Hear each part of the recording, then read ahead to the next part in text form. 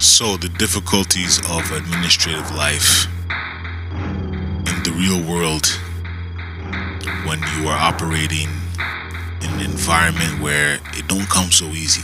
Meaning, for 5 years, I lived in a place where it was literally just show the apartment, it's yours. And there's nothing wrong with it. There's no issues. Any issues were fixed. Any issues with the fuse were fixed. Any issue with any anything foundational was fixed. And it's been perfect. But the reality of child and baby moms has now forced a different reality that, to be honest, I'm not really interested in. Meaning, I'm not interested in moving, and that's just to be honest. I'm not interested in moving. I'm comfortable here, but you got to. Like I've said before, probably a dozen times, I'm keeping my eyes on that kid. So we go about the process of looking for a different spot. And in looking for a different spot, you gotta go through what tends to be the usual process. Letters, application. Even though the application was given to me, like it was crumpled up and given to me like out of the pocket and shit. I was like, oh man. But letters.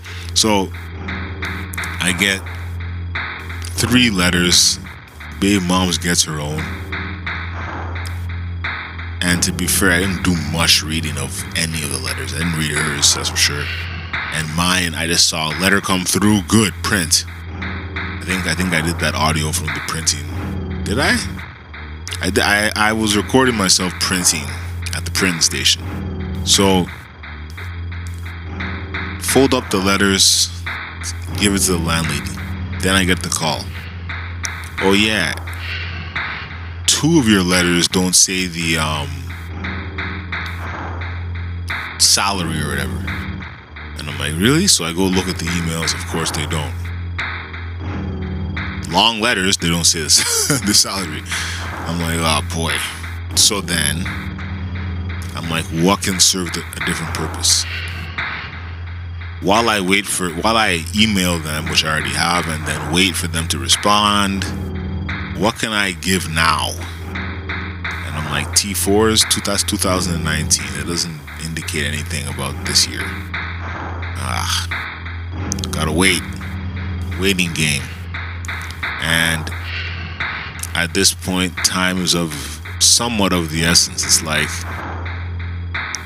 induction in 2.5 weeks. Don't really want to have to wait unnecessarily for a letter that really I'm just telling them the letter you sent, to just add the salary underneath it. I don't give a fuck if it's the same letters. Just put the salary underneath. And that's 2 of the letters. So it's just one of them. It's just one of them things in them administrative sort of bullshit scenarios where you have no choice but to play the game, But with every good or seemingly bad side, there's the opposite reality. So see how this goes. If it doesn't work out, hey, it's not the end of the world. If it does, great. If it doesn't, well, great. You know what I mean? There's no matter what way it goes, the answer is great, because there's too much on the mind now, both big and petty and existential and things that have nothing to do with me, but I can see there's things weighing on the mind, not just my mind, the collective mind, that if you let it occupy too much of your mental space, it's kind of like you'll neglect other realities. And so while the world is fucked up, and while I also believe the world is entering the next age after the fucked up part of the battle, you still got to deal with the day-to-day bullshit, the day-to-day arguments, the day-to-day nonsense, the day-to-day inconveniences, the day-to-day pettiness. All of these day-to-day things have to happen almost in preparation for the bigger shit. The bigger shit that's coming, that is already here, is almost the challenge of the bigger shit is such that for many it's life and death, or a damaged life and something close to death. The minor shit is just annoyances that you can forget about in hours or days. So one has to prepare for all that, and the preparing for all that is the administrative nonsense of moving apartments. And the only reason the apartment situation is what it is because the roommate of baby mom's moved out because of her own financial issues, and she's got to move out at some point later in the year. So it's just a big fucking issue, or I shouldn't say issue. It's a big fucking mess, really. It's just a pure mess.